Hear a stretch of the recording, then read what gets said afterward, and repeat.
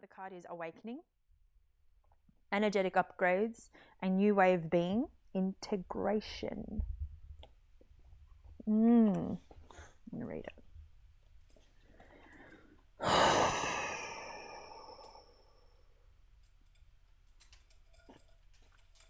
You are going through a period of awakening. Things are changing within you at many levels. You are starting to remember ancient truths and discovering more and more about who you are and why you incarnated. You may find that you are experiencing past life flashbacks, seeing the invisible thread that is woven through all of life, or even feeling Kundalini, Shakti rise through your body from the base of your spine. The most important thing for this time is not to overthink it and to stay grounded. Share your experiences with like soul people while you consciously integrate them. Journal and pay attention to your dreams. You are remembering your soul, and your soul gifts are emerging. During this time of transition and awakening, you may be called to devote yourself to being of service. There are ideas, truths, concepts, books, and creations waiting to be birthed into this world. Stay open to receiving them. Pulling this card may be a sign that you are here to birth one of these creations into the world.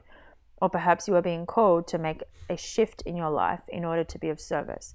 Don't think too much about it. Instead, repeat the following work your light activation. I surrender to my awakening. I allow the Shakti energy to rise from the base of my spine. I open myself up to the universe using me in a way that delights my mind, body, and spirit. It's funny, I think about that in terms of like embracing yourself, like coming back to yourself type thing, like unifying yourself, finding that self-unification. And it's almost like coming closer to your nature. I saw a thing the other day. I can't remember. It was a meme. I can't remember exactly what it was, but it was like the Enlightenment sought to control nature. It was like ancients tried to understand nature. You know, the moderns tried to control nature, and now the postmoderns are trying to destroy nature, something like that. And because I'm reading Nietzsche at the moment, it's really interesting, like reading his perspective, like view on like weakness and on weak people, and how the weak people set themselves up as antithetical to the kind of stronger people. And so like strong people, they're in themselves, they have their characteristics or traits that they act on, you know, because they're compelled to, because they are strong. They are that, you know, and that's a threat to weaker people who basically are like lambs, you know, to the strong people. Yeah, right. And so the lambs, you know, feel constantly threatened because they can't protect themselves because they're weaker. And so, you know, now that we're basically in a society run by weak people and that type of herd instinct, it's no wonder now that with postmodernism, we're looking to destroy nature because if we're to actually come back to nature or to reintegrate us and reunify ourselves as a human species, then we're going to embrace those elements that we've come currently to view as dark, as bad, as evil, and we'll embrace those instead and actually kind of transcend the weakness and strengthen overall, which is a threat to people who don't want that, who don't have those strong characteristics, those strong traits. Or don't want to. And so they'll look to destroy nature instead of embrace it, because by coming back to nature, it's an inherent threat to their existence. It's just interesting. I'm not saying that that's the way that it is or anything like that. It's just a curious perspective to What did that have to do with the awakening card? Oh, just because it was like coming back to you. Yeah, right. And then I was just thinking about, because we've had plenty of conversations, obviously, over the last couple of days. Yeah. Especially with what we're reading. You're reading Jung at the moment too, which is really interesting, and I think it's just complementing really nicely your like astrology, your tarot, all that sort of stuff, because Jung's very like symbolic. Yeah. He's a fascinating man. Very, very interesting. Because I've just got a Jung for beginners, so it was just to kind of get me acquainted with very simply on the basic level. And it is very interesting. Like, I still don't really hold back. Like, you still have to kind of think and really like, what? But it last night especially was really interesting. What I found out about light and shadow. How when we are light, which means like good, when we are good, we cast a longer and darker shadow, which is dangerous, because the shadow is still a part of us. The shadow aspect of us is still very important. We are both yin and yang. We're both light and dark, and we need to embrace our shadow, that part of us that we try to run away from. And the more I've been integrating it, because I've been very focused on kind of transcending my old ways of that don't serve me, that really keep me small, that keep me limited, that haunt me, that keep me weak. And I've sat with them, and I've journaled with them, and I've pulled cards, and I've gone to the Akashic Records, and I've meditated, and I see them for what they are, and I sit with it. What is it that you need from me?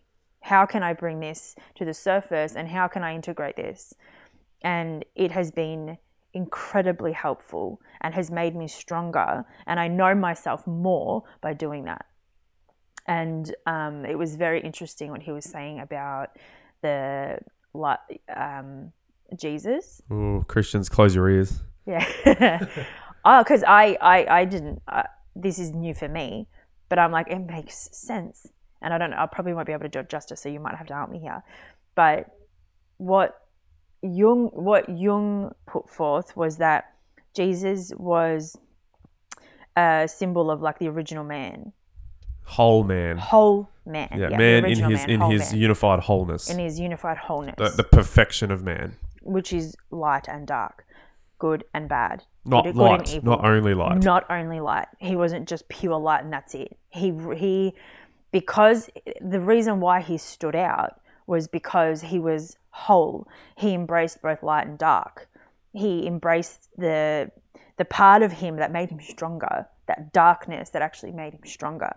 But we don't hear about that anymore. And Jung said that modern Christianity has actually taken away the shadow. The church in particular. Has taken away, separated him into two, like taken away pretty much the shadow side of him, and he was just like portrays him as this light. Yeah. And that's it. And then the idea of Jesus is only purely attached to the light and to what is deemed by the church to be the good. And virtuous qualities. Yeah. And then whatever the shadow is has been entirely ignored, but given its own name.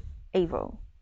And in Christian dogma, what's evil personified as? What, Satan? Satan, yeah. So it's like that part that we don't want to acknowledge, like, no, it's bad, don't know. No, Satan out, demon out. But is it that? I've been doing that. I remember my experience a few weeks ago with the devil and the demons. And the thing is, what I want to do, I was saying, demon, obviously clearing the energy. But what really did clear it was me facing it and standing before it and having a conversation with it and saying, I see you for what you are. I see you exactly for what you are. And that was me. It's just a reflection of me. It was a part of me that I needed to face that came forward as I was, because I was being so light. And that's why when we think that we're getting attacked by the darkness, when we're so good and the evil comes in, it's like, yeah, because it makes you stronger. It makes you significantly more stronger when you're challenged. When something comes in and tests you, you can't just be light. Isn't it funny how, so when you distinguish between the light and the dark and you separate them entirely and you make one entirely virtuous and the ideal and the other one the evil, the thing to be avoided, right? Because they're both actually two halves of the same whole, they both, in a sense, like the yin and yang, kind of rely on each other. They balance each other, and the perfect or the whole person is someone who has that balance of the light and dark, embraces the light and dark elements of their nature, or the shadow, right? And the light. And so when you completely separate them and you put your sole focus, your introspective focus on what you would deem to be your more virtuous elements, then the darkness, your shadow side, which you must inherently then ignore in order to do so or suppress, basically gets to fester and stagnate and putrefy and become a monster. And it's like when you ignore your shadow side, this enormous monster then basically is generated. You feed a monster when you ignore it. Yeah. And then so, you know, you think about like elephants that are in the room. It's like the longer things go on unsaid, how much bigger does the elephant become, right? Yeah. And it's like that with yourself. Yeah. And yeah, like you said, it's like there was a pieces of yourself that you had to reconcile, that you had to come to terms with, that were like a demon to you, were like the devil to you. Yeah. They were your pieces that you had to actually reintegrate and shed your own light on and bring to balance. Yeah. And we always, like, I could have totally run away from it. I could have, like, but I didn't. I stood there. I stood my ground, and I conversed with it. I spoke to it. I made sure that I acknowledged it, and it knew that I acknowledged it, and it knew that I could see it, and it didn't like it, but it also did, like, that's part of me. So it's like, you have to, I felt better. I felt better when I did that, because I actually got significantly stronger. I can now stand in my power. I feel more empowered. I did feel more empowered when I did that. And I stood there and I took it and I faced it and I gave it back. I interacted with it. So it was, reading that last night really brought to light a few of those things that, it's like, yeah, we are always running from evil. We're always calling things evil. And then it's like, what do you do with that? What do you do with the evil? How are you supposed to become a bigger person, like a better person, when you're literally constantly running from, or at least ignoring or avoiding half of your nature? I was doing that. Like I was ignoring a lot of the dark stuff because it's evil. I was taught that it was evil. You know, the church tells you evil is evil. Don't, you know, keep it out, demon out. You know, it's that kind of energy being like, no, don't. The devil, just ignore it, put your back to it. But it's like when you do that, you actually cast a longer shadow behind you, and it will come back to haunt you. It will always be there. You actually create the more you ignore it, the longer it gets and the deeper it gets. And, you know, you're shining all this light, but behind you, you got that shadow to deal with. That's part of you. So for Nietzsche, it's funny. So he's got numerous, I think, kind of, or different, because I'm reading on the genealogy of morals, and he's got like the initial morality, which is like good and bad, which is not necessary. It's not like what we deem to be good and evil now, but good and bad being like, you've got a noble group of people, like a noble class of human, right? So, and I think the Nazis bastardized a lot of Nietzsche theory with their, like, you know, their search or their desire to manufacture the Aryan race, or to remanufacture it. But anyway, Nietzsche said, so when you got the strong people, you got a strong cast of people, then basically that strength, because they're strong people, they exhibit strength. They are strong. They're not choosing strength. They are strength. And like all those qualities in themselves, they kind of embrace and they harness and they allow them to exhibit those qualities because it's their nature. So it's like, it's not like there's something behind their nature which they're making a choice as to whether or not they can act on those elements. That is their nature. They are that, right? So it's like, they are strong people. And so their will, their strength, they, in a sense, get to determine that those things that are of their nature are good, because they're determining. That's where goodness comes from for these noble, you know, strong people, is basically in them and in their will is good. And then what is bad is basically what is the kind of, I guess, the opposite. Not necessarily the opposite, but what is embodied in the kind of more weaker willed people, those who don't have those same qualities. The more vulgar people, just the kind of weaker people in general. That's bad. Yeah. So he kind of had that good and bad, which originated out of the distinction between strong and weak people. But then the morality, which is the more modern morality, because it's won over, because the weak people ultimately won out over the strong people. And I guess you probably recognize that in our antithesis to the idea of barbarism. You know, we view ourselves as this cultured, civilized society, and we won out over barbaric peoples, right? But the barbaric peoples were the kind of strong ones, right? And so the weak people are more cunning, because they have to be more cunning in order to not be, you know, not to die out, type of thing, that right? kind of makes them more of a shadow. Well, they kind of have to, well, they kind of are in a sense, right?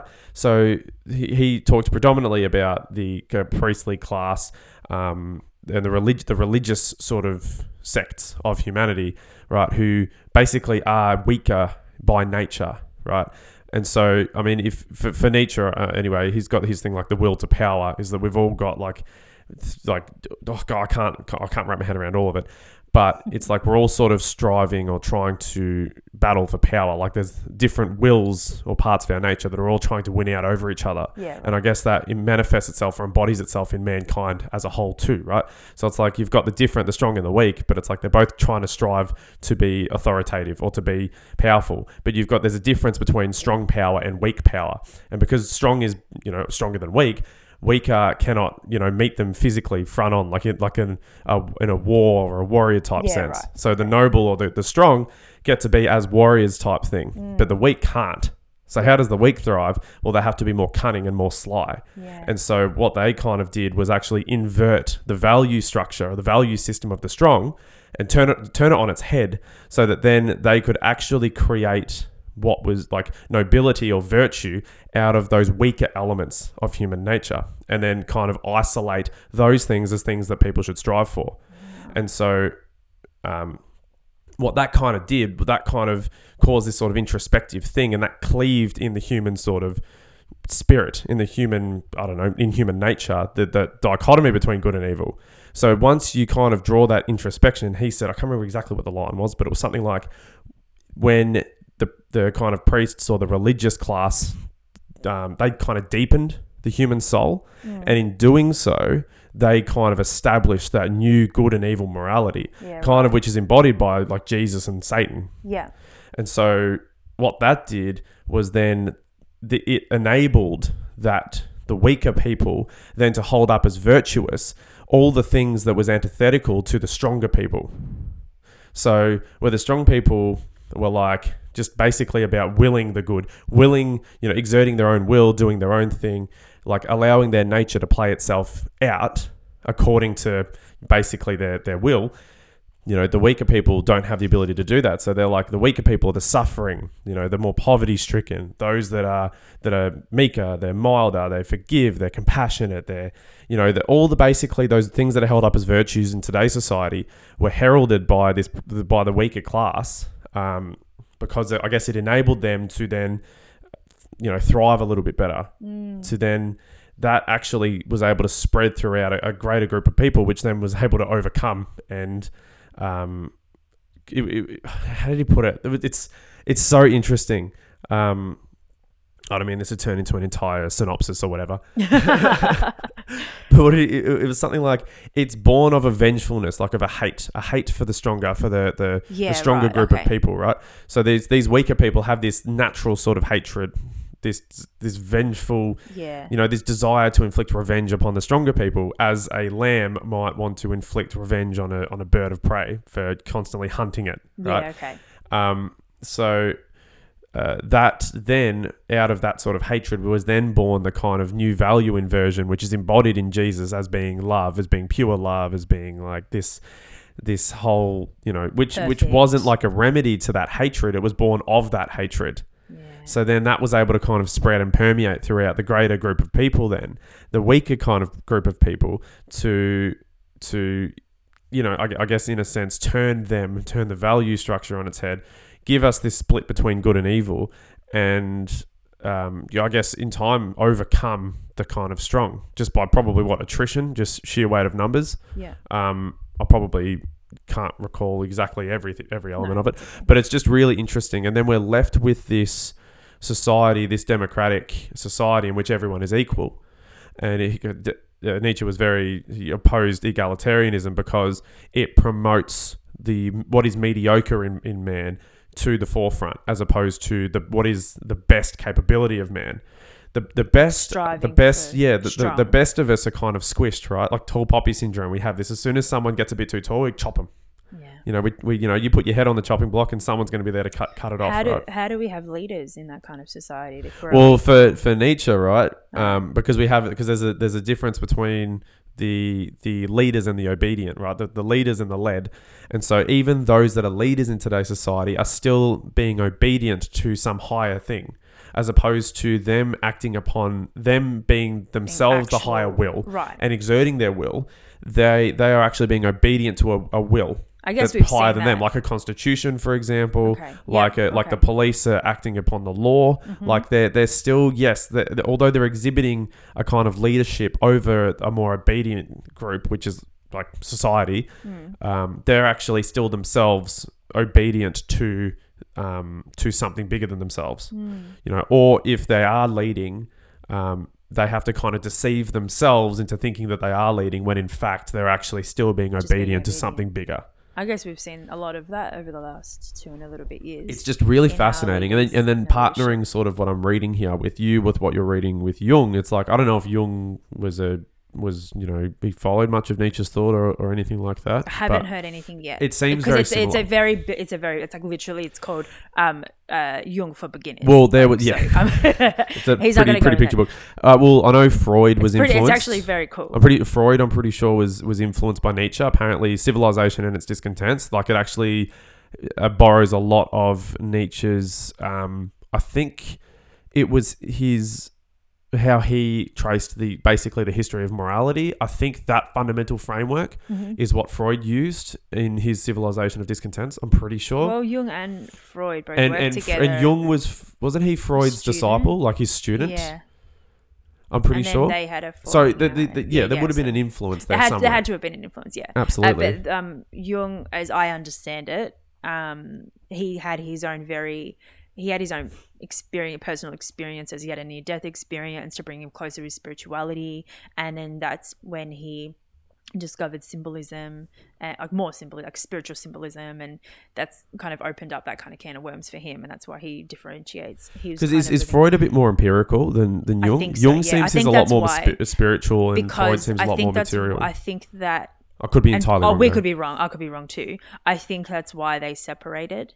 I think that's why Jung moved away from Freud, because they had a disagreement or something. I could be wrong. I don't want to say too much, but I think that's why, because Jung wanted to explore a little deeper, and he wanted to go into that the spiritual stuff rather than Jungian psychology, like all dream interpretations. That all came from Jung, right? Yeah. That was rooted in Jung. I mean, Freud had his own dream interpretations and stuff too. He did, but most of it was obviously. But it seems like what we would kind of mock in today's society as like new age esoteric nonsense he seems to be a lot of it actually seems to be rooted in Jungian type psychology. Well, in that book, it actually said that the age of Pisces, where Jesus began, was the New Age.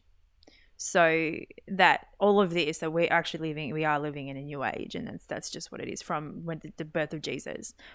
So well, we're at the end of that age. It's not a new age anymore. No, we're coming into the next age. Into the next age of Aquarius, but no one really knows. I think you can only know in hindsight exactly when the shift was. That's like the same with generations. Yeah. So it's actually difficult to determine in the when you're in it where the actual difference between the generations is. Yeah. So it's only sort of through hindsight and retrospection that you can actually delineate between different generations, like boomers, Gen X, Gen Y, or millennials. I think Gen Y and millennials are the same thing. Yeah, okay. And then Gen Zers, and then after that. I can't keep up with that.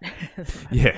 But you can't because we're in it. Because like Gen X, for example, when I was reading The Fourth Turning, because that talks a lot, it's generational theory basically, and it was talking, it was saying that Gen X actually they didn't actually even realize that there was a Gen X, that there was a Generation X until like they, I guess, were able to look back and see the grunge and like they just had a very different value system to the boomers before them. I guess that's the only way you can really know something. It's like kind of like science. Like you have to kind of do something and see what the result is. So it's like you see at the end. It's kind of like this podcast, we talk about what happened yesterday. You know, we reflect on the day before, because that's how we're going to be clear in where we're at. And even when we're discussing, we're having a conversation, we're in it, and we'll say we're in it. I'm not sure what this is going to lead to, and but we'll see. But yesterday, this is what came to, and we can now understand that yesterday we had a really cool day yesterday. Very inspiring and creative day. I just want to say quickly, just to finish on, I think that's why I went on my Nietzsche spiel. is it like when you said you had to kind of reconcile with your own demon, right? Yeah. It was neither good nor evil in that kind of moment. It just was. It was like a piece of you coming back to who you were. Yeah. It was just like you were just you. Yeah. In that, and it wasn't a negative or a positive experience. No, it was an experience that just was, right? It was necessary. And when something is just like that, then it is beyond kind of morality in a sense. And that's like that funny, that unification, when you're striving towards that unification of self, you start to you realize that negative experience are not evil. People that are that challenge you, that test you, are not evil. Evil doesn't exist as such when you're kind of operating out of that. The point is my grand unification, or my individuation, my realization of self, of who I am, what I am. And that striving towards becoming the fullest version of you, the strongest version of yourself, in which you're able to kind of exert yourself, and you become the creator of your own reality type thing. That's it.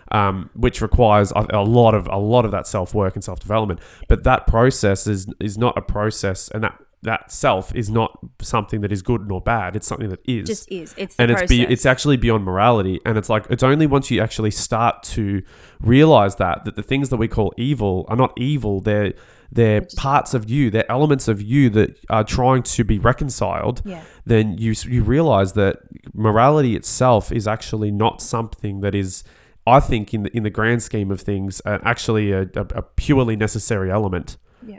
You know, we all know what doesn't feel good, but we shouldn't avoid the things that don't feel good. Those are the things that are helping you to become more of yourself. And so that's what really, I mean, Nietzsche's book, Beyond Good and Evil, you know, the whole point for him was not to lay out a whole new morality as such. Yeah. It was to question the validity or the value of morality. It's fascinating. And morality being like a value structure, a value system, the question is, what is the value of the value system? And then when you sort of put it in that sense of, in that kind of Jungian interpretation of like the man becoming more whole, about the two halves, you know, being one, then you start to realize that when both halves are one, morality itself is the distinction between different values and what's more virtuous and what's a vice, then that it becomes irrelevant. And that's what who was that guy we were talking about yesterday? The one that sold his soul. Faust. That's Faust. How do you pronounce?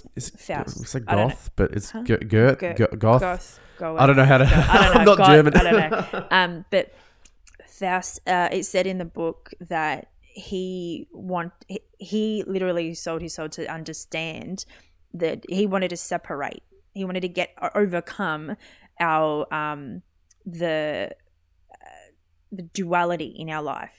He wanted to separate good and evil. He wanted to separate light and dark. He wanted to separate yin and yang, like to actually find the different, like to kind of break them apart. But he couldn't do that, and he became what he did. So it's like, it's really interesting. It's like you can't separate them. You only become more of like a shadow for yourself, really, to yourself and others. If you blend them together, then that's what makes you whole. Because we live in a world of duality, light and dark, sun up, sun down, night and day, good, bad, and all of it's necessary. And did we talk about this, or did I read it in the book? We've probably spoken about this anyway, that God... But they're almost like false distinctions, though. Like they're observations, they're interpretations of things as they are. They're not separate. They're not separate. They're intrinsically linked, right? The shadow doesn't exist unless there's a light hitting something that can cast a shadow. Exactly. So it's like... And we can't see light without shadow. They're like language interpretations of things. So we kind of get lost in that world of language, of there being a dichotomy or an antithetical things, right? Of there being opposites. Yeah. It's like, yes, there is opposites, but it's like they're not the good or bad. Like, and then because we usually then label opposites as one being good or desirable and one being bad, or, you know, the thing to be avoided or, you know, yelled at. But it's like they're both natural parts of the same thing. But God wouldn't have created, like, I think, did we talk about this, or was it in the book? He said, like, we always think that, how could God create evil and do this to us and all of this? And it's like, well, we need... Because it's not evil. It's not evil. Suffering isn't evil. It's not bad. It's not like it is, but it's not like, we only label it that. It just is. We live in a world and a plane and a life of duality. That's the whole point. to actually understand that we live in that, and how can we embrace it? No, I think the point's bigger than that. I think the point is not that there is a duality. There isn't a duality. We No, that's right. perceive Sorry, or yes. interpret a duality. It just is. Yeah. We have labels. We label it because we need to label it something, and so that we know what's this and what's that, and so we can kind of navigate. But yes, you're absolutely right. It's like, it's not good or bad. It's not this or that. It is. It all is. We are here, and when that's that oneness, that wholeness, and when you embrace the two, the two elements of you become whole and you become one, and then that is what Jesus represents. He represents the two, and we don't know that in modern. We don't know that now. We have to think about it. We have to figure it out. But yeah, you can see now how the spiritual community is rising. Faith is rising. The bringing together of the shadow and the light is actually, it's here. Like, how many, like, everyone that I follow now, most people are like, you need to face, like, if you're getting triggered, it's something within you. It's not that other person. The other person is not doing it to you. If you are feeling angry, if you're feeling this, know what it is. Go within. It is within you. So to me, this is why Nietzsche talked about the weak, or the modern society being a weak, mediocre society. Because, well, when you only allow half of yourself to be expressed or fully actually fleshed, and we don't even do a very good job of fleshing it out, because the virtues that we hold up, the supposed, quote unquote, light side of ourselves that we love, we don't even allow ourselves to fully explore. No. Because we can't. Because we're ignoring the other half that we need to actually fully explore ourselves, right?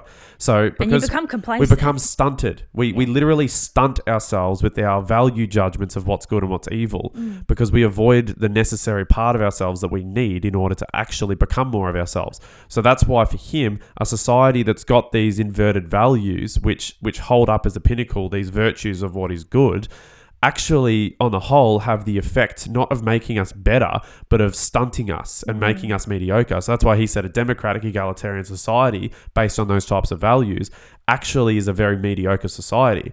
And he hated the socialists for it, the anarchists, the Democrats, all those types. He was a more aristocratic leaning person because he had the view that what was noble and what was strong is something that not everyone has. And they're the ones that are kind of the leaders of themselves.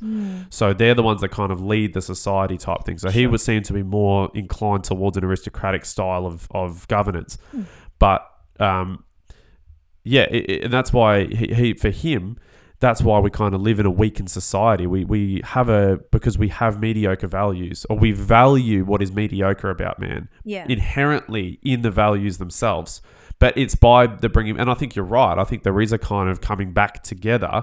There is that sort of rising sentiment, I feel like, among the sort of esoteric crowd, but not all of them though. Not everyone who believes in spirituality is actually someone who is preaching about coming back to oneness. No. They think they are. They think they are, but they're not. They don't grasp the actual concept of what's happening. And this is what I've recently discovered, is that because I've been really finding it difficult to find spiritual leaders to actually follow. I've been very careful these days to choose who I follow and who I listen to and who I take on, because a lot of people haven't had that awakening moment. And I know that'll be very insulting to some, but it's like when you have that aha moment in your life where you understand, and this is when the shadow comes in. This is when you, like, I was going to say, what awakened me was my deepest and darkest shadow, the thing that I was avoiding all my life up until 22. And it came to me at a point where I needed to make a decision. And it nearly killed you. That nearly killed me. And I made a decision to embrace it and say, I am now, like, a light came to me in the dark. And I'm like, okay, I'm in this moment. I am both light and dark, light and shadow. And I now need to make a decision. And I chose to embrace them both and figure out and study my shadow for as long as I did. And doing that has actually made me more whole, more me. And that's where my muchness comes in. That's where our muchness comes in when we do that. And I feel like like when I'm following people, or when I come across people, spiritual people on, they say love and light.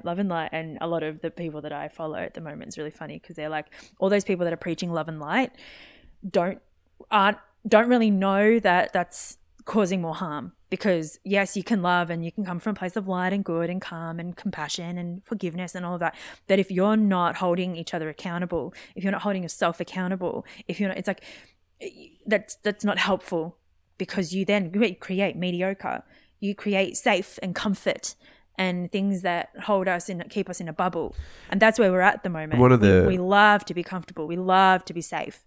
And one of the like Nietzsche's things with it is that with enemies, when it comes to dealing with those that you disagree with or whatever, the strong man respects his enemy. The weak man hates them. Yeah. The strong man views his enemy with a level of admiration because he sees in him admirable qualities, honorable qualities. Yeah. His enemy should be honored. The weak person is someone who sees only evil in their enemy. Their enemy is a threat. There's nothing to admire about their enemy because, well, this is, the weak person doesn't feel as though they're obviously equipped. They feel so like threatened by the presence of their enemy that it's like, get away from me. All that, whereas the strong man's like, yes, I'm a warrior. Let's battle and see who can sort of outstrong each other. That's it. And you keep testing each other and you test yourself and you put yourself in the arena. You put yourself in there. And the thing is, it's the longer, like I'm understanding it more now than I ever have because I've kept doing the work. I have this will and this drive to understand myself. That's been my sole focus for the last decade.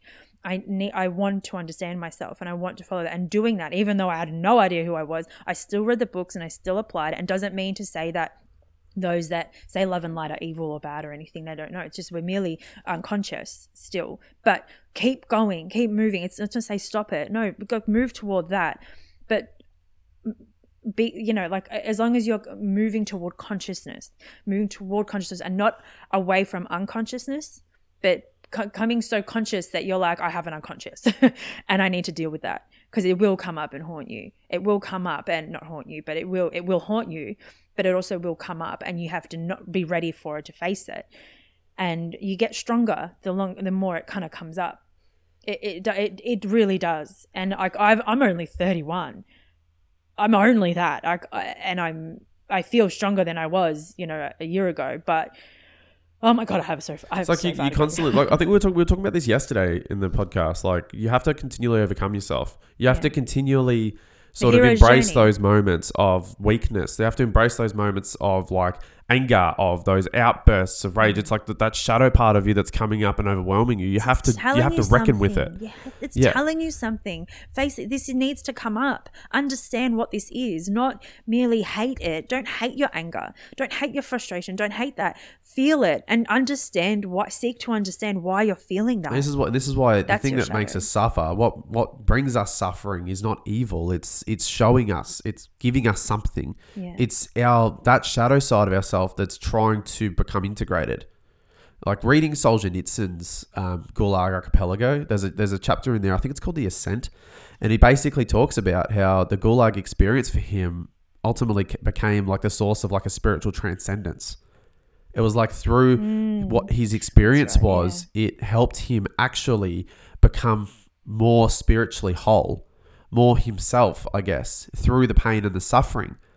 And it was incredible. I had to read that chapter numerous times. Like I literally read it because I'm like, it was such a powerful chapter. I think you read that to me. I did. To me, yeah.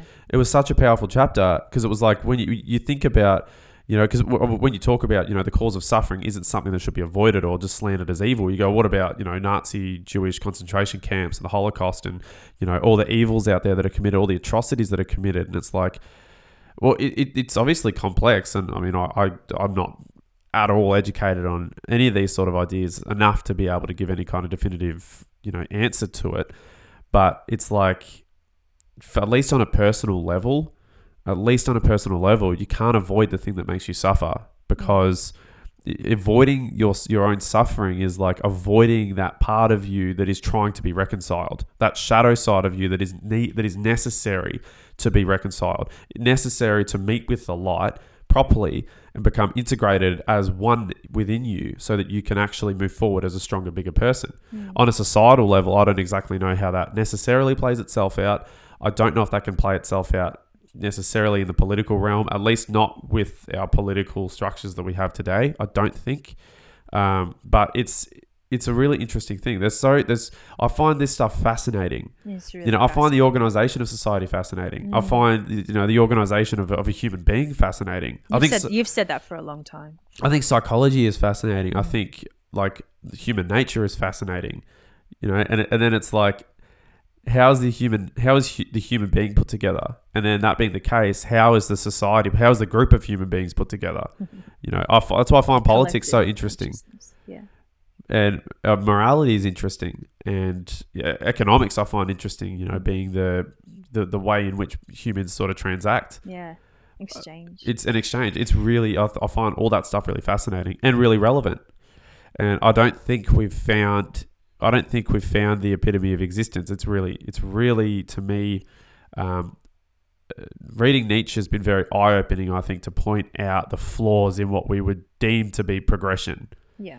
And for him, society's has regressed because of the way that we've inverted the value system, the way we deem what is important, and the way we have with morality, we have sort of inverted what is the ultimate sort of human nature, and we've kind of pitted human nature against itself. Yeah. It's fascinating. Like, I find this time that we're in very interesting, and I don't think it's by accident that this is happening, because it was, I mean, prophets were talking about this and they predicted this. Many people, it was an easy prediction, it seems like, to a lot of people, a lot of thinkers and philosophers and scientists and spiritual people, and it's fascinating. And now we've chosen to live in this, and we've chosen to drop in our souls to live in this time for it, you know. And it's not easy, it's not a challenge, but you know what, life isn't. When in history would you have said that life was easy? Life is never easy, because it's the constant the battle, you know, that, well, we think it's a battle between light and dark, but it's the coming together. It's the battle. It's the battle for like overcoming self. That's the kind of struggle. And finding that oneness and coming back to oneness and wholeness. And you know, we always like to think that when we have a moment of, oh my God, I feel the bliss, or I feel the whole, and it feels really good, and it's like, is that good? Is that just the light? Is that just the light that feels good?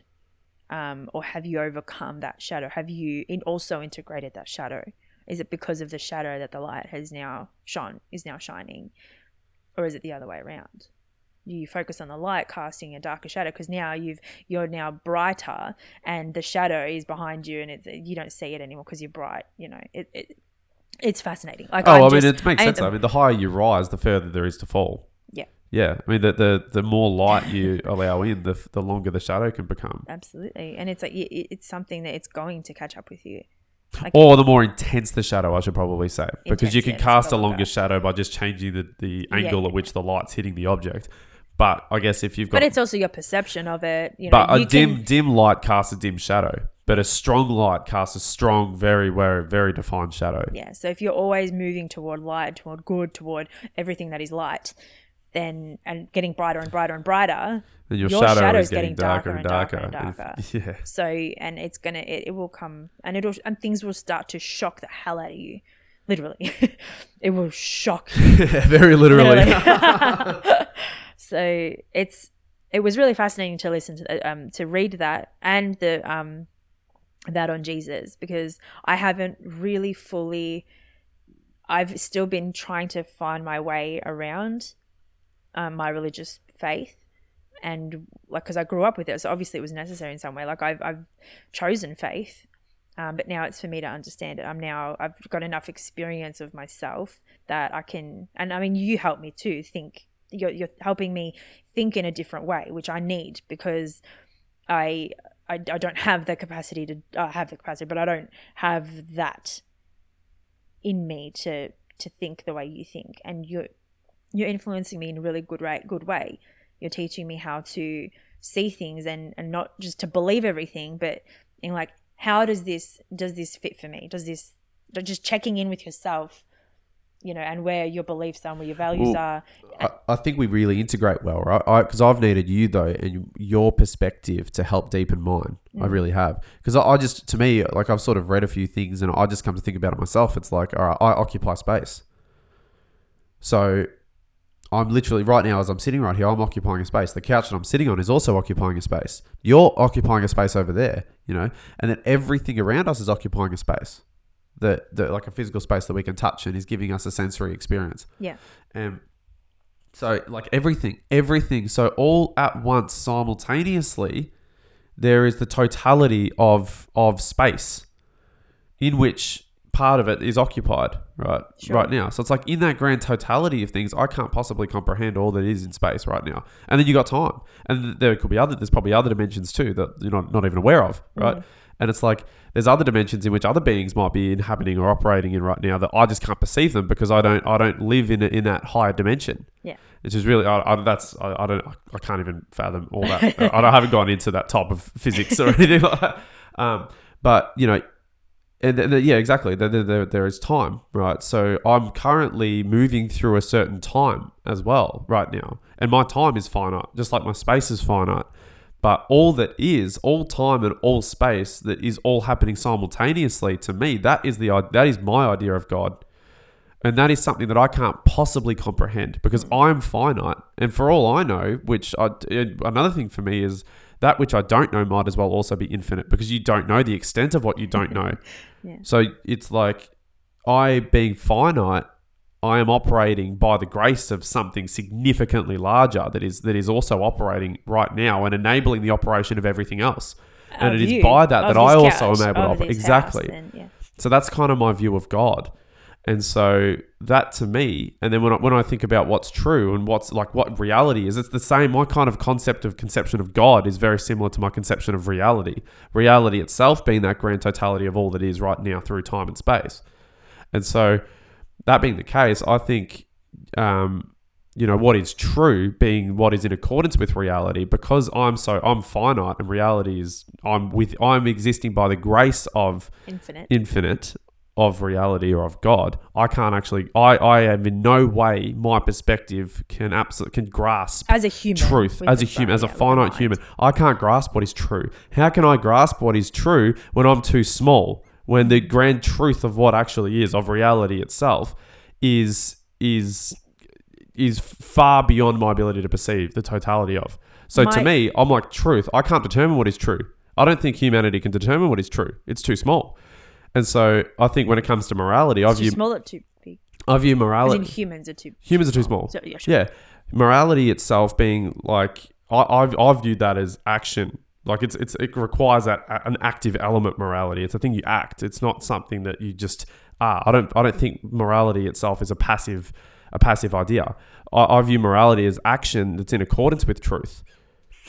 So then to me, I'm like, all right, well, that being the case, I've just said that truth is basically independent of human perception, that human being can't possibly comprehend truth. Well, then if action in accordance with truth is moral action, then we also can't determine what is actually moral action. How do we get to know what's good and bad, what the right thing to do and what the wrong thing to do? Because morality being active, it means motion, right? So morality has a time-based element to it. So through time, and we've noticed this, right? Through time, what seems to be horrible, a really terrible, nasty, evil experience that we've had in the meantime, over time, we get to reflect upon and go, that was one of the turning points of my life. That I've experienced this numerous times, time and time again. Yeah. What feels horrible in the moment turns out to be one of the greatest things that ever happened to you. I'm most grateful for my depression in that moment. So because morality has this time-based element too, because it is action, we can't comprehend the totality of time. We can't comprehend true morality. We can't comprehend truth. So it's like morality and truth as concepts are kind of like something that we actually can't approach as humanity. And I think we've done the best we can to try and interpret morality and truth into things. But at best, they're speculations. We've speculated on truth and morality. We're speculating as to these things. But they're just, most of the time, tricks of the language. And that's why I'm resonating so much with Nietzsche, because he puts good and evil as artificial constructs that humanity, that weak, or that maybe humanity, different elements of different echelons of humanity is projected onto society. And it's like, I'm like, yeah, okay, I resonate with that. because I don't think it's possible. I don't know what's true. This is sort of what's come to make sense to me. Sure. And so this is where I've needed you to come in then. I was going to ask how do you come into it? What part do I play? Well, okay. Well, then the question is, well, okay, if I don't know what the right way to act is, if I don't know how to act or where to act, then how am I supposed to? What do I do? And well, to me, then that's where intuition comes in. That's where the spiritual element comes in. That's what happened to Jung. Yeah, and that's where it's that connection, because we all have, because we exist by God. I think we are animated by God. It is by that thing, by all that is, that we are enabled action and to move and to actually be an animated being. And so we all have that connection to all that is, always. But it's not through our senses. It's not through our finite senses. It's through something significantly deeper and greater than that. And I think, and that's what I would sort of deem to be our soul. Our soul being the element of the divine that's within us, that spark within us that animates us. Yeah. And it's through that we're connected to all that is. Yeah. And that is where the voice of our intuition comes in. That's where I've learned to learn. That's where I've learned to know God, especially through theta healing, when you literally transcend your body and you connect to all that is, and you become all that is, a part of all of that, all that is and will be and has been. And that connection, feeling that place of wholeness, that to me is God. Yeah. And that's probably how I've come to know it, through that like, it was, I don't even know, it's like beyond intuition. It's like, yeah, but that spark, that was my connection. When I connected, because you leave your body with your soul, you like with your soul, and you leave your physical body and you move out of your body, you move out of the home that you're living in, out of the city, out of the country, out of the planet, and past the universe, through these things called the 7 planes, to all that is. And you connect to everything. You actually leave everything that makes up this physical reality, the laws of the universe, the spirits, the angels, the guardians, the ascended masters, all of that, and all the laws of the universe, law of magnetism, law of gravity, law of time. And you go beyond that, through that, into all that is. And it just is. Everything just is. And you heal in that place. And you're there in that place, and you can everything in that place. That to me is the closest that I have I've experienced. My soul has experienced, like, home, that connectedness to everything, that wholeness of oneness. And I think I've needed that. I've needed your experience and your perspective to help to kind of answer those types of questions of like, well, what do I do? If I don't know what's real, if I don't know what's true, if I can't determine that, because that's been another part of my disgust with the modern age, is this subjectivity of truth. It's ludicrous to me. I hate the concept of my truth. I can't stand it. I think it's the stupidest thing, because you don't get to determine what is real. We are so arrogant to think that we can determine what is real. That's why, for me, it's so imperative that we have a belief in a higher power, that we believe in something bigger than ourselves, because it keeps us humble to that. You know, if you get to believe that you can determine what is true, then what? Then your whim is what's all of a sudden reality materializes around you. I don't believe that. I just don't believe that. I think that puts us on a level with God, or with the gods, or even, yeah. And I think that's horrible, because I think that, especially when you're not operating in that unified sort of consciousness where you're integrating yourself and you're working on yourself so that your will can actually be better aligned with something significantly more divine, then you're operating, I feel like, from a weaker perspective, from a more mediocrity, which is probably something that's more so coming from a place of negativity, of, like Nietzsche says, of resentment, of vengefulness. And then that materializes itself as basically you getting to determine, or you're projecting your resentment onto the world around you, and you perceive all these wrongs and all these woes and all these things to hate. and you just see hate everywhere. And when you've projected your reality as hate, how the fuck do you get out of that? You can't get out of that if you don't believe in something bigger than yourself. You know, if you don't believe in some transcendent, principle, which is like gives you hope. Yeah, which is trying to help you aid your unification, which lifts you out of the mediocrity. I think it becomes very dangerous on a societal level, and you start to see the disintegration. And I can't see that happening all around me anywhere at all. That's sort of how I'm making sense of things. Yeah. I'm like, but by the same token, I don't know that we can talk about reality as objective. I don't perhaps know enough about these topics to be able to, or these. We've just begun this journey, though. We've just begun. Because it's like, to this me, is just what we know up until we can't. I don't think we can necessarily determine objective reality either, because we are finite. Yeah. We don't get to determine reality in a subjective sense. I don't think. I don't think we get to determine reality in an objective sense either. I think it's so much broader than all that. It's bigger than those two. It transcends. Yes, there's a subject and an object, but as to like what those are, the reality of those things, I don't think we can actually determine them. I think that it's too much bigger than us. Life is just so magic, isn't it? It's very interesting. And so it's like, I need you to kind of bring me here back to earth because I'm so in the spirit realm and you're so here in the and I think that's what we complement each other well, and that's why we can work together, because we need aspects of each other, and we utilize them in the highest and best way. Like I like that you challenge me from time to time, and I get angry, and I actually enjoy that frustration, kind of. Not in the moment, but I enjoy it because it challenges me to expand and break through the conditions. But you challenge me too, like your astrology and your more potent spirituality than mine. Yeah. That challenges me as well, because I don't want to believe in magic. I don't want to discard it. I don't want to call it ludicrous, because I don't think it's ludicrous. Yeah. I'm trying to figure out how to reconcile that stuff, because I think there is a serious importance to it. There is a definite importance, I think, between spirituality or spiritualism and materialism. I think that there is an interplay between them. I don't think that the world is one or the other necessarily. But that's what happened to Jung. He's just like, I loved in the book the constant jabs that they were making about empiricism. Yeah. About modern science. He was literally, That's so funny. It's pretty good. But he was like, I'm having these experiences. I know he's got like two versions of himself. One of them is like empirical, and the other one's spiritual. And he knew that from a very, I think, early age, I'm pretty sure. And he knew that there was these two parts of him. But as he got older, he started to experience more. Like he was in the first personality, or persona, I think he calls them.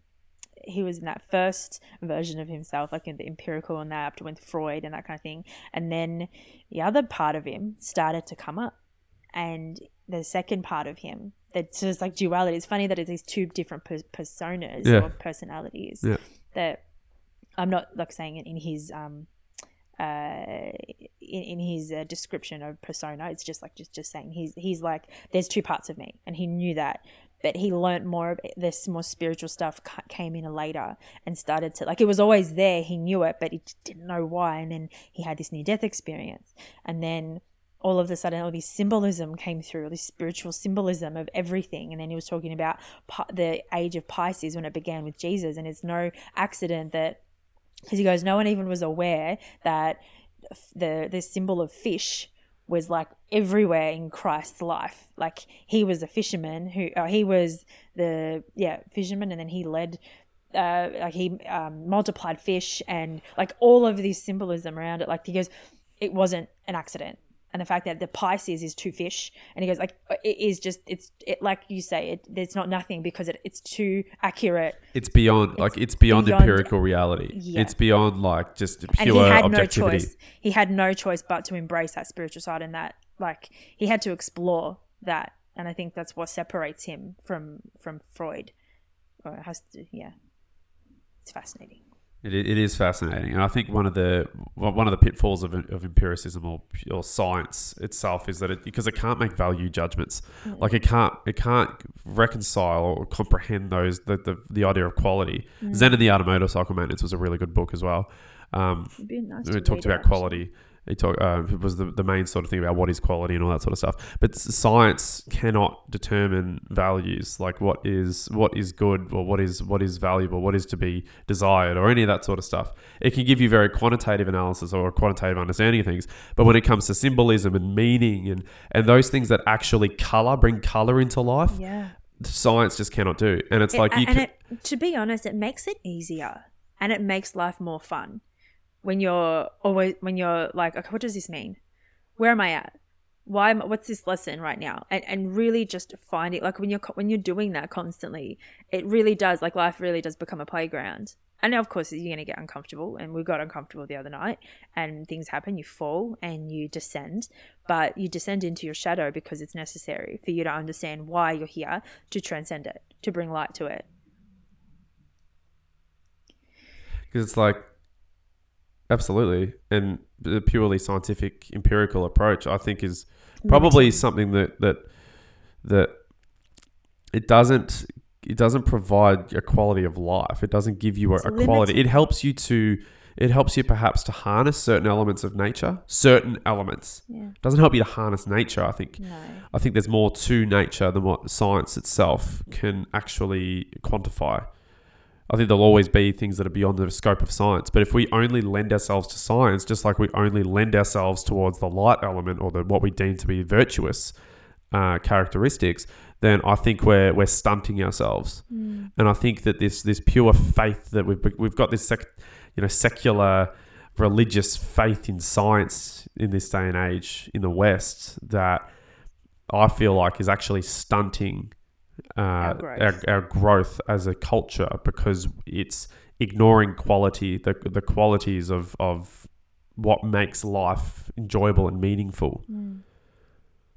I think. Sure. So I'm not saying that's absolutely true. I don't know. I could be completely talking out of my ass here. What do I know? Well, I think everyone's trying to figure out what's happening at the moment in their own way. And this is just our way. Like I'd love to. Well, this is a lot of what's definitely. This is a lot of what's helping us to continue to move forward through this stuff. This is why we embrace uncertainty, because it's in that uncertainty, it's in that space, in that potential that we allow things to come and allow things to happen. Yeah. I think if we truly, purely, believe ourselves to determine our reality, well, then what happens when we're in that horrible, hot, depressed mess, when we can't see freaking which way's up? I have noticed that when I do get in those moments, it's easier to get out of it because I've been practicing it. Like when you practice it, it like the other day got easier. Like I could have thrown it because there was a part of me that was like, when you were coming down, when I was bringing you down, or when you just I was already down. You didn't bring me down. I didn't know, but it seemed like to me. I was like, I just want a moment because I haven't had that kind of feeling before. It was a shock to me that I was feeling that I was like, there was a part of me that was like feeling like wanting to be selfish in wanting that for myself and not wanting you. I'm like, can you just like, no, don't come down with me. I just need you to hold space for me, and I need you to like just hold me. But we both had to go down together. And I was like, okay, well, how, like, I was really working on not staying in that space, but I'm trying to understand it. I'm like, okay, if we're both here, what is necessary? What do we need to do right now? How do we transcend this? How do we understand what's going on? Because this was going to happen whether we liked it or not. Like, this was going to happen. We were going to fall because we do fall. It's just a natural part of our process. We fall and we get back up again. We fall and get back up again. We fall and get back up again. But I think that determination or that persistency requires an element of I wouldn't even call it a rationality. You need a perspective shift. You need in that moment, because you could completely succumb to the raw objectivity of the situation and going this, just like being able to list off all the things that aren't happening for you and quit, right? But you need to be able to kind of turn the brute vulgarity of your situation into something that's more appealing and more attractive, so that you can actually continue to operate or function better in it. And I think what ours is the determination of our outcome that we want, with our goal that we're achieving, our drive to achieve something that we know where we're moving towards. But this is where our value and uncertainty comes in, though. Yeah, for me, that's where the uncertainty comes in. I'm just saying, our determination, our will to be better, our will to actually have it. Like our goal is to create, like, we have personal goals. We have them, and that's the drive is strong enough for us to get up. Fall off your horse. What is it? 7 times and get up 8, or whatever. Is that the line? I'm not sure. Fall down 7 times and you get up 8. Sure. Because it's just you get up more times than you fall. Yeah. That's how you achieve anything. It's what. Well, that's it. Well, you just, again, I just think it's just an overcoming. It's a constant like integration and reckoning, a self-reckoning and a self-integration and a self-overcoming, so that you're constantly sort of ascending your own staircase in a sense towards that unification. And I don't know if you'd ever reach that unification, but the point is to strive for it. Yeah. To continue going for it, and then actually seeing how far you go. See how far. How high can you get? How much more can you see the higher up you are? How closer to your soul can you get? How more of your soul can you be today than? Yeah. And I think that requires a level of a belief in the uncertainty, because if you only allow yourself to operate from certainty or from your own knowledge or understanding, you don't grow. Or from your own society's empirical, scientific understanding of the world, well, then you're not giving yourself the space to be able to move beyond where you are. In order to move beyond where you are, I feel as though you need to have a belief, you need to value to some extent uncertainty. You need to value that space and potential where you don't know what the outcome of it's going to be. But also, like, if you're trying to achieve something that you haven't achieved before, you have, like, that's something that's uncertain. Like, you don't know what that feels like. You're just something you want. You've never experienced it before, so you got to go. It's terrifying. It's terrifying, but you also have to. You have to understand that the process to get there is to go through things that are uncertain, that you haven't experienced before. And that is the uncertainty. So it's like, we haven't experienced this before. We haven't achieved the goal that we want to achieve. So it's not going to be a path that we know. We can theoretically know it, but to physically experience it has been very different. We knew that this was going to be difficult. We knew that this was going to be a lonely path. We knew all of this. But experiencing it is something totally different. And that's what you have to be. You have to be open to new feelings, new growth, new, different. And also the meaning and the necessity of everything that's part of that experience. As well. Because that's it. That's everything. You have everything you need. Everything that is a part of your experience is necessary for your experience. And if your experience is the process, is part of the process towards achieving the thing that you're striving for, well, then everything is meaningful within that experience. And that's a lot of this is sort of how I've come to view the world and my reality at this point in time. And it's what's continuing to spur me onwards. Yeah. And that's me too. And it is terrifying because, you know what? What if I'm wrong? What if we're wrong?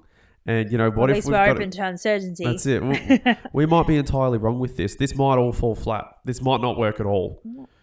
But hey, we've got to continue to just keep going. Things are happening. We've got to see it through. Yeah. We can't just give it up because we're not. I don't know what the process looks like, so I don't know what success looks like. I don't know if it's working or not. I don't know what it looks like. My hope. We hope that it's working. We hope that it's working, right? And we're trying to capture this so that if one day we get to turn around and go, oh fuck, something worked. Then we've captured the process of that. Yeah.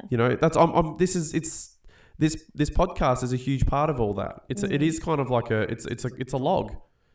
It's a log of that sort of journey. So it's really there's so much, and there's so much more. You could talk for hours on this sort of stuff. Yeah. Go on for an hour and 10. So I think we'll wrap it up. Go to the bathroom. Yeah. Same here. It's just so interesting. It's so fascinating. I wasn't expecting to go really into the philosophical weeds today, but that was fun. It was fun. And it's good because we have a day off tomorrow to be able to recuperate. That's from what? Yeah. It's just a day that we don't record. Yeah, it's just a day. It's our Monday off. So anyway. Okay. Before we go, yes, usuregray.com and usual.gray, gray with an A, on Instagram. And our email address is itppc@protonmail.com. They are in the description. So I love you. I love you. Thank you for this discussion. Bless you. Bless you. And bless you, listener. Yeah. And let's get up and let's have a fantastic day. Sun's shining. Let's see what happens. It's overcast.